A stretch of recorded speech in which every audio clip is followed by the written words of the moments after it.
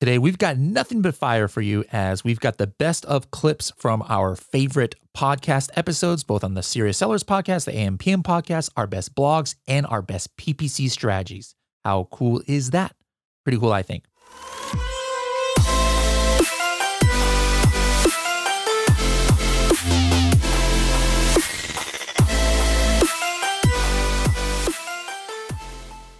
Hello, everybody, and welcome to another episode of the Serious Sellers podcast by Helium 10. I am your host, Bradley Sutton, and this is the show that is our best of show. All right. So I know a lot of you guys can't always look at all of our content that we have in our blogs or on the AMPM podcast or the Serious Sellers podcast or our PPC tips with Vince and other things. So what we've done is we've picked the best of the best and kind of just put them all into a short podcast here so that you guys can get the highlights of what you might have missed over the last 6 weeks or so.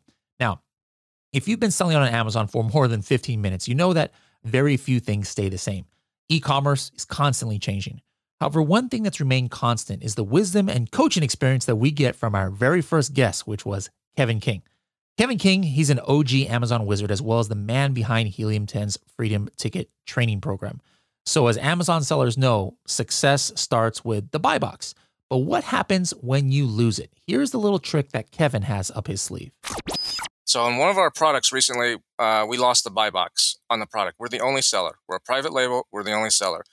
The first thing I do is I make sure that I have my low price and my high price bands set. So you can do that by going into Seller Central and you manage FBA inventory. Up at the top right corner, there's something called, I think it's called preferences or columns or something. You click that and you can turn on and off different columns like BSR and sales price. Turn on the low price and high price and make sure you have a pricing band. So if I'm selling at $19.95, I'll put that pricing band at like my low is going to be $8.99, my high is going to be $39.99 or something, just so Amazon doesn't think I'm price gouging. That was set. Then the next thing that you can lose the buy box if you're the only seller is because maybe you're someone's selling it cheaper on Walmart or on your own website. Amazon scrapes other sites, and if it's being sold for cheaper somewhere else, then Amazon you can still buy it on Amazon, but it'll say available from other sellers, and you have to click over, and it can hurt your conversions. And you're still the only seller, but it's there. So we thought that might be the case. We check everywhere, we can't find it anywhere. Nobody that got a rebate selling it, nobody on eBay, nothing. Our site's higher priced. Could not freaking figure this out. Why did we lose the buy box? Opening up ticket after ticket, trying to go through the Amazon system where, the AI system that just basically gives you a standard answer. The buy box is controlled by things and check these 5 things and just a bunch of BS, just going in circles. So finally I called my guy at Amazon, the guy I talked about earlier, and said, hey, can you help me out here? Can you escalate the case? He's like, I can, man, but they just pretty much ignore this stuff. Anything related to the buy box just really is a dead end wall. So, well, how can we fix this? One of these has been 2 months. We haven't had the buy box on one of our PPE products, and it's killing the sales on this item, and we can't figure it out. He's like, let's play with some stuff. He said, you have an FBA and an FBM listing. Let's take the FBM listing and put it to 0. You're in stock at FBA. Let's say you have 0 quantity on FBM and see what happens. We try that. Doesn't work. He's like, all right, let's play with the pricing up and down. We play with the pricing up and down in combination with 0. Then he comes with ideas, you know what? Let's look at your business pricing. Your business pricing, let's make sure it's at least $1 less than your normal pricing.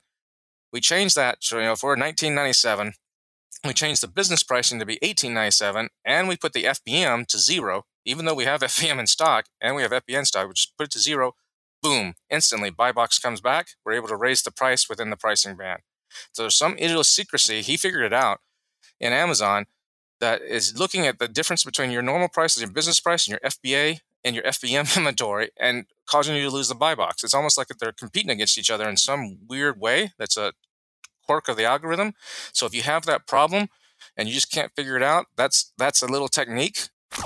One of the hardest parts of being an entrepreneur working in e-commerce is juggling the many different parts of running your business. Product research, keyword optimization, marketing, brand building, PPC advertising. These are just a few of the roles that online sellers need to assume. Now, when you add the financial element of running a growing small business, sometimes it can be too much. The solution for many is to reach out to a variety of companies that all promise to help with an element of this equation. Now, in this next episode of the AMPM podcast, Tim Jordan speaks to somebody who has the perfect example to that dilemma. Sandeep is the co-founder and CEO at Assembly, which just happens to be the parent company of Helium 10. Here's what Sandeep has to say about Assembly's e-commerce business goals. We are acquiring and building software to cover every aspect of the merchant journey. Whether you're selling on your own website or Amazon or Walmart, anywhere, we want to be able to provide every solution you need to run your business successfully. And we want to marry on top of that. It's not just about providing software. It's the whole component of community, training, content, a lot of what you do, Tim. It's incredibly helpful to these businesses who are trying to stay ahead of the curve. And I think the marriage of software and community is really what we're trying to build. Tim Jordan asked Sandeep to take a peek into his crystal ball and talk about what he saw happening in the near future for Amazon sellers. 2020 was obviously a crazy year, and we're still going through it. And from e-commerce's perspective, what it's really opened up is people who weren't really utilizing e-commerce in their day-to-day life. They had no choice. People like my parents who never really bought anything online, suddenly they were forced to do it, and it's created a new habit. And I don't think that's going to change when things open up. Certainly, people are going to go back to stores, and that's going to improve, and that's great. I think it's great for a lot of small businesses that really need it and that are hurting right now. But I think the habit's already changed, and so e-commerce is going to increasingly become a bigger and bigger percentage of retail spend. Because this podcast features Amazon selling tips, you know that you're going to hear about PPC advertising. And what that means is you're probably going to hear from Helium 10's PPC expert, Vince Montero. Here's Vince with advice on when and how to use dynamic bidding. This feature automatically adjusts your bids in real time on Amazon. For brand new campaigns, you should start with dynamic bid down. That means Amazon will always take your bid down to just above the next highest bidder. So if your bid is $1, but the next highest bidder is 75 cents, you'll pay 76 cents. This is why your CPCs are always lower than your actual bid at this setting. Found in the campaign settings, dynamic bids up and down should only be utilized on established campaigns that have at least 50 sales a week. You'll want to make sure keywords and current bids are already performing well at this setting, because Amazon will bid down, but they will also bid up to 100% more than your bid. So if your bid is $1, you'd potentially pay $2. Now, this is good for competitive niches with dramatically fluctuating bid prices. For most of us, e-commerce probably means selling on Amazon using FBA. Increasingly, however, Walmart and other companies are trying to duplicate Amazon's success. Here's a post by Kai, a Helium 10 writer, entitled Marketplace Fulfillment Walmart Fees versus Amazon Fees, about the difference between Walmart and Amazon's fulfillment models. This is a quick rundown of Walmart WFS fees compared to Amazon FBA fees. Like with everything else in e-commerce, there are pros and cons. Walmart Fulfillment Service, or WFS for short, is essentially the Walmart version of FBA. You send your products to their fulfillment centers, and they pull, pack, and ship directly to customers when they place an order on the Walmart Marketplace. Walmart is highly selective about who is allowed to sell on Walmart Marketplace through the self-fulfilled method, and even more selective about who gets the privilege to become WFS sellers. If you need a quick introduction to becoming a Walmart Marketplace seller, check out our previous blog about it. As of this writing, one of the major benefits of selling on the Walmart Marketplace is drastically less competition than Amazon, since the barrier to entry is much higher. Theoretically, this means only higher quality products that Walmart personally approves of can be sold. Now, deciphering Amazon FBA fees feels like translating ancient Latin text sometimes, while Walmart's WFS fees, by comparison, feel like reading The Very Hungry Caterpillar. As an Amazon seller, understanding the latter will be a breeze. Now, Walmart's e-commerce marketplace is keeping it simple. A possibly overlooked difference between the two platforms is storage fees. Walmart charges the same storage fees as Amazon does from Q1 through Q3, but less than Amazon does during Q4. Q4 is where the largest difference in fees are. Assuming your sell-through rate is good and your inventory doesn't sit for more than 30 days during Q4, Walmart charges significantly lower storage fees during Q4 compared to Amazon. Now, a note about supply chain logistics. Product shipments sent to Walmart fulfillment centers to be sold via WFS must originate from within the U.S. Therefore, you cannot ship directly from an overseas supplier to a Walmart fulfillment center. And unfortunately, there's no one-size-fits-all advice here. Since the rules on fees, especially fulfillment fees, are unique, you'll have to compare your own product stats against each platform. It's common for a lot of us to have love-hate relationships with social media. But when it comes to selling on Amazon, social media is something that you probably don't want to ignore. In a Serious Sellers podcast episode, I had the opportunity to speak with Rachel Miller, a social media pro, about how to leverage social media communities to drive e-commerce business. Here's what she said about getting started on Facebook. You want to start with a Facebook page. The reason why I really love pages and then using other people's groups and my own groups even, but I always want to start with a page is there's no limit to how many people you can reach. In a Facebook group, you're limited by the number of people that are in that group. So you can't have your content seen by everyone. You can't get it to 1 million people because there's groups, no real groups are up. I mean, there are some that are over 1 million, but it's rare. Yeah.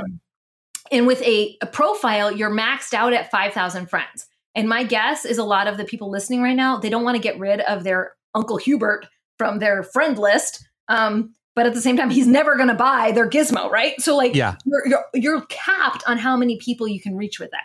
You're not capped on a page. You can literally reach everyone. And even now, like people say, well, Rachel, don't you know Facebook is dead? You have to pay to get in front of an audience on Facebook. I literally have 2 people last week who told me they're reaching over 6 million people on Facebook without any ads. Many of you are trying to get your work done with children at home. Here's a great tip that Rachel has about that. I bet there's a lot of people out there that are just like me and are a mom and they're trying to like juggle all of the things.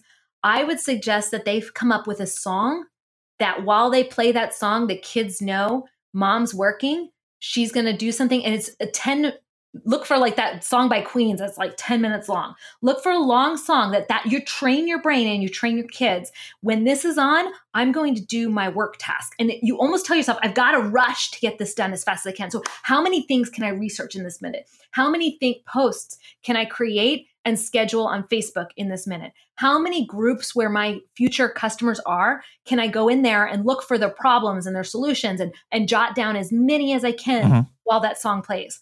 If you can find a way to be productive in bursts, it's going to help you focus, but it tells the kids, hey, that song's on, leave mommy alone. As soon as the song's done, you can bother mommy again. It's going to help you focus. It's going to help you be more productive, and it's going to help you build that audience. If you do that every single day, building your audience, building your product, you will find success.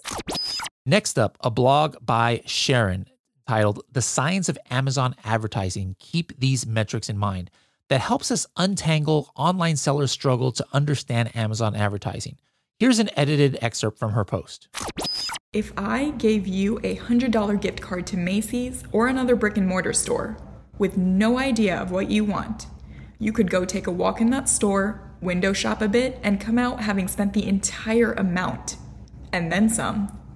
The job of the store layout design team is to make sure you do not leave without buying something. But if I gave you $100 to Amazon, you have to stop and think, what do I need to buy right now? There is no window shopping or store layout team to help you.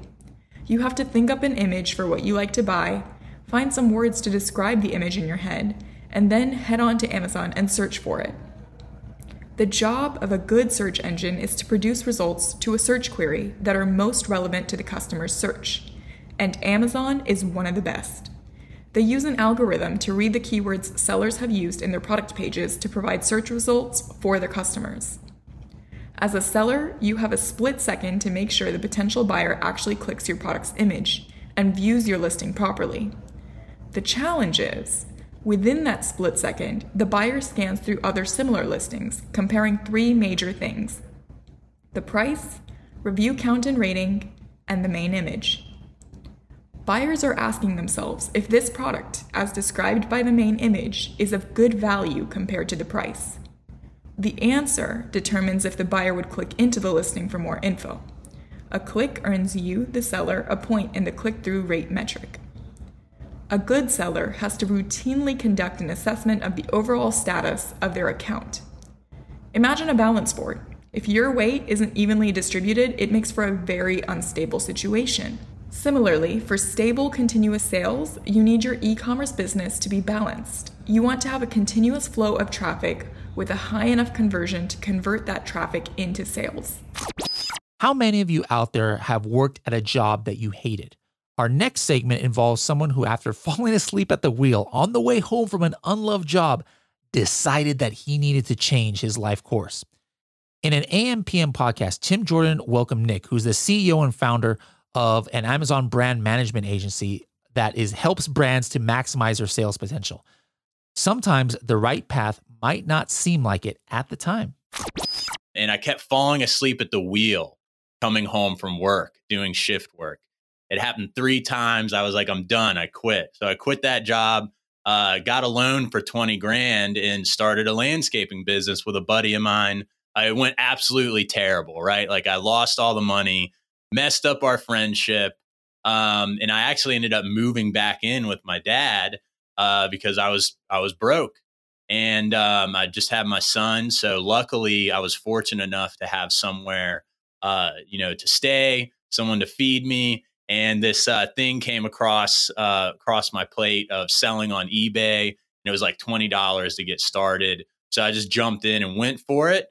Hit that pretty hard for 3 months, got some sales, and then I moved over to Amazon. So that journey would have never started without falling asleep at the wheel, driving home from work, or getting a loan for 20 grand and just it going completely wrong. The saying, "It takes a village," is particularly true when it comes to entrepreneurship and e-commerce. Here's Nick's take on that. I thought differently in the beginning, right? Like I thought I was saving myself money by doing everything myself. Now I realize I was just costing myself money and drawing out the process. But it would have been very difficult to convince me of that, 4 or 5 years ago. So I think the biggest thing I realized is, working with the right people, surrounding yourself with the right people. And, I'm a big fan of having a coach or a mentor, listening to people who have walked down the path that you're going down to help you avoid some of those mistakes or just recover from mistakes faster. When we talk about selling on Amazon, success often comes down to your buyer reviews. Here's an excerpt from a post that I wrote entitled "The State of Amazon Reviews in 2021" that refers to Amazon ending their early reviewer program and looks at the most effective way to get Amazon reviews in the future. In the old days, if someone was asked the best way to get reviews after the product launch, people might have listed using friends and family or Facebook review groups or techniques such as incentivizing reviews by offering free products. However, over the last few years, Amazon has really cracked down on those very tactics. Because of that, these methods are no longer recommended. That's why over the last few years, one of the remaining allowed techniques was the Amazon Early Reviewer Program. Now that program is gone. Here's what Amazon said in an announcement. Amazon continuously innovates to improve the shopping and selling experience. Over the last several years, we've made numerous improvements to encourage purchasers to review products on Amazon.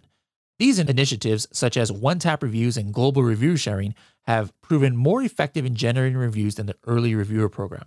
Accordingly, as of March 10th, we will no longer allow new enrollments in the Early Reviewer Program. Now, I feel that written reviews are important though. Customers who are just looking for some social proof, they might just look at the raw number of ratings. They might select, then purchase a listing that has 1,000 reviews as opposed to one that has 5 reviews, even without reading one single review. However, there's still a lot of people out there who want to read the full reviews. In this sense, I think the Early Reviewer Program will be missed. To get credit for that program, the user had to leave a full review, not just a one-click rating. Now, Helium 10 has great options for Amazon sellers who want to keep those reviews coming in. I personally use Helium 10 Follow-Up to set up a customized email template with automated delivery. Whenever I use this method, instead of just using Amazon's request review, I can write my own subject line and email copy, and because of that, I consistently get more reviews. Now, why would these custom emails perform better? I think that one reason is that I try to include catchy subject matter. Instead of, "Did your recent order meet your expectations?" By the way, that's what it says when you just use the Amazon request review. I have subject lines such as, "What did you put in your coffin shelf?" Or, "Was the pumpkin a hit?" Or, "Aren't you glad you bought those straws. Now, in those subject lines, I'm obviously purposely being corny, but I want to try and make someone stop and do a double take when they're scrolling through their email subject lines. The early reviewer program might be permanently retired, but don't let that stop you from doing all you can to increase your review count to get the all-important social proof for your Amazon product. So remember, you Helium 10 users out there, you've got two main options with Helium 10 follow-up. You can do those custom emails like I do, or you can at least automate the request a review feature that is right there within follow-up that utilizes the functionality that you would have to press one by one on orders for on Amazon. Tacos Tuesday with Helium 10's Vince Montero has become a must-watch program for Amazon sellers. In this episode, Vince welcomes special guest Mina Elias, who answers a viewer's question about how to evaluate the various PPC campaigns that Amazon sellers might be running. Which strategy do you evaluate the various PPC campaigns? Do you have a pattern? So this is probably like kind of like an optimization question. Like, what's the strategy for optimizing? What's your first? Where do you start, Mina? Okay, so I have obviously two types of generally two things, right? The campaigns that I don't care how much they spend, to a certain extent, because of ranking. I'm doing I'm trying to rank for a keyword. I'm doing a search, find, buy on it. There's something is happening where I want to to pump money into that keyword, and then the other campaigns. So the way that I evaluate the different PPC campaigns is if it is one that's like protected, for example, like electrolyte powder. Electrolyte powder, I don't think has ever dropped under 90% ACOS for me ever. Right. It's a main keyword, very high search volume, but it results in a lot of my other keywords like ranking. So I keep spending on that. So identifying those ones, and then the other strategy actually that I want to mention is, quickly, when you go and you download the bulk sheets, click sort and filter, show only keywords and product targets, and then focus on, like, let's say one product. Go into a column and do equals sales divided by, but you can't do total sales because it's you've hidden some columns. So you'll do equals sales divided by subtotals, open bracket, 9, comma, and then all of the sales, and then close the bracket. Make sure you freeze the cells for the sales. And 9 is just says it's like the sum. This will give you the percentage of sales that each keyword is contributing to your overall, portfolio for that SKU. So if you have a certain keyword, like for example, if electrolyte supplement is driving 35% of my sales, or let's say 15% of my sales, you don't want to lower that one too much because it will result in everything going down, even the organic. So that's kind of the second strategy. Now, the third strategy is a very, very simple strategy where it's like, okay, we go through the optimization. What is my target ACOS? Target ACOS is going to depend on which stage you are in your product launch. So for me, the first 2 months of a product launch, 100% is my ACOS, or double my profit margin. My gross profit margin is my ACOS. Month 3 to 6, it's 1.5 times, so around 75%. Month 9 to 12, or 7 to 12 or 11, it's around 50%, so break even. After that, I drop down like a little bit, and then after that, I drop down a little bit. Generally, I don't go lower than 35%. I'm also in supplements, so that's why I have to always be aggressive. So now that we figured out, okay, what's my target ACOS? I'm going to go in for anything that's above my target ACOS. I'm going to lower the cost per click by around 5 cents. If it's lower than my target ACOS, which means it's profitable, I'll give it a little bit of a bump. Again, I'll bump the cost per click by a few cents. And if it's getting clicks and no sales, anything above 5 clicks and no sales, again, we'll lower the cost per click by 5 cents. And if it's anything under 300 impressions, I'll bump it up by 10 to 20 cents. Just because I wanted to get some more visibility. And if it's not spending, then, what's the point? One of my favorite projects that I get to work on is the Project 5K case study. It's a lot of fun. I always learn something new when I get out from behind this microphone or my writing desk and become an Amazon seller. Now, in a Serious Sellers podcast episode entitled Project 5K Update, $150,000 of sales in 4 months, I spoke about why inventory management and product testing are so important, how Etsy can rescue a failed product, and the finer points of using bundled products to compete in a saturated market. Here's a clip on using Etsy to rescue a defective product. And so now I've got 250 of this product that are bad, defective, like paint running everywhere, not sanded down, like defects, like scratch marks. It was just bad. I was thinking, all right, what can I do with this product? I can't put it up on Amazon. This is all bad stuff. I don't want to put it up as a used. On eBay, it's not enough, kind of traction. So check this out. This is actually going to be my BTS of the episode. Bradley's 30-second tip. These are like home decor kind of wooden products. So what I did was I actually put these on Etsy, and then I called these defective products. All right. So like I made it very clear in the title. I was like, all right, guys, this is what the product is. I named the product, but this was from a defective set of units that our shop had produced that doesn't meet our standards. And so we're just going to give it away practically for free, plus the shipping. And then I had pictures of some of the examples of the defects, and I put it up there for like $3 plus shipping. I was like, let's see if this works. And guys, oh my goodness, this was crazy. All right. I sold out of these defective 2 products, 350 plus 250 units in like 4 or 5 weeks. All right. We were selling like crazy 10, 15 units a day of these defective products that I really didn't pay for because I got credit from. On Etsy, I guess, people are like cool with that kind of stuff. What's important is for you out there to realize that it doesn't take a fortune to get started selling on Amazon. Guys, totally, for these Project 5K products in 4 months, that's about $150,000 we have grossed on these products. And remember, it all started way back in 2019 with $5,000 for some straws. All right, for some straws and other products. So guys, it doesn't take that much money to get started on Amazon.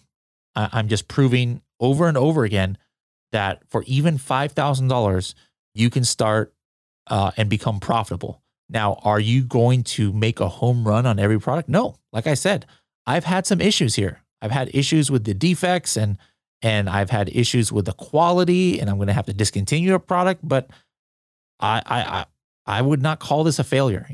I think this is a successful case study, and you guys out there, try and duplicate some of this stuff. Everything that I did, guys, and everything that I use as far as tools and stuff is exactly what you guys use in Helium 10.